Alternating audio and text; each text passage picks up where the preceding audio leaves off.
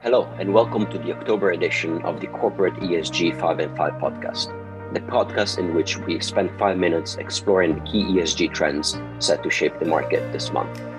I'm Pietro Sioemilio from the Climate and ESG Capital Markets team here at NatWest, and I will be taking you through this month's key ESG focus.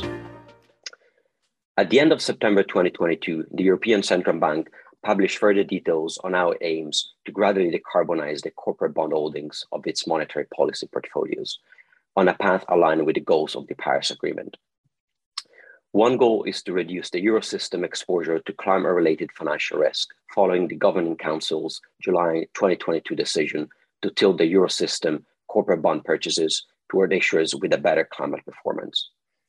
Furthermore, these measures support the green transition of the economy in line with the EU climate neutrality objectives.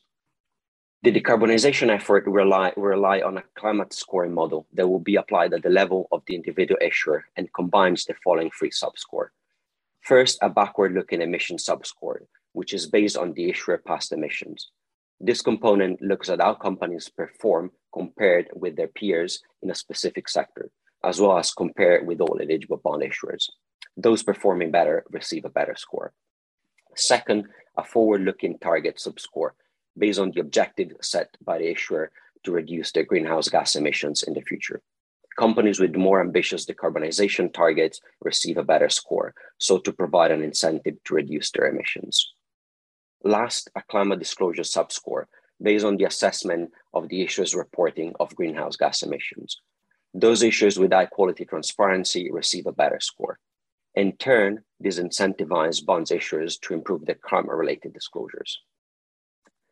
In practice, climate scores will affect the issuer's relative weighting in the benchmark, guiding the Eurosystem ongoing reinvestment purchases of corporate bonds. This is expected to result in the purchase of more bonds issued by companies with good climate performance and fewer bonds from those issuers with a poor climate performance. Additionally, the Eurosystem will use the climate score to adjust the bids in the primary market to favor issuers with a better climate performance and to impose maturity limits on bonds from lower scoring companies. With regards to other central bank operations, the Eurosystem will take the climate score into account in all purchases of corporate bonds, whether under the Corporate Sectors Purchase Program, CSPP, or the Pandemic Emergency Purchase Program, PEPP. However, it is worth pointing out that the overall volume of corporate bond purchases will continue to be determined solely by monetary policy considerations, and the general eligibility criteria for corporate bond purchases remains unchanged at this point.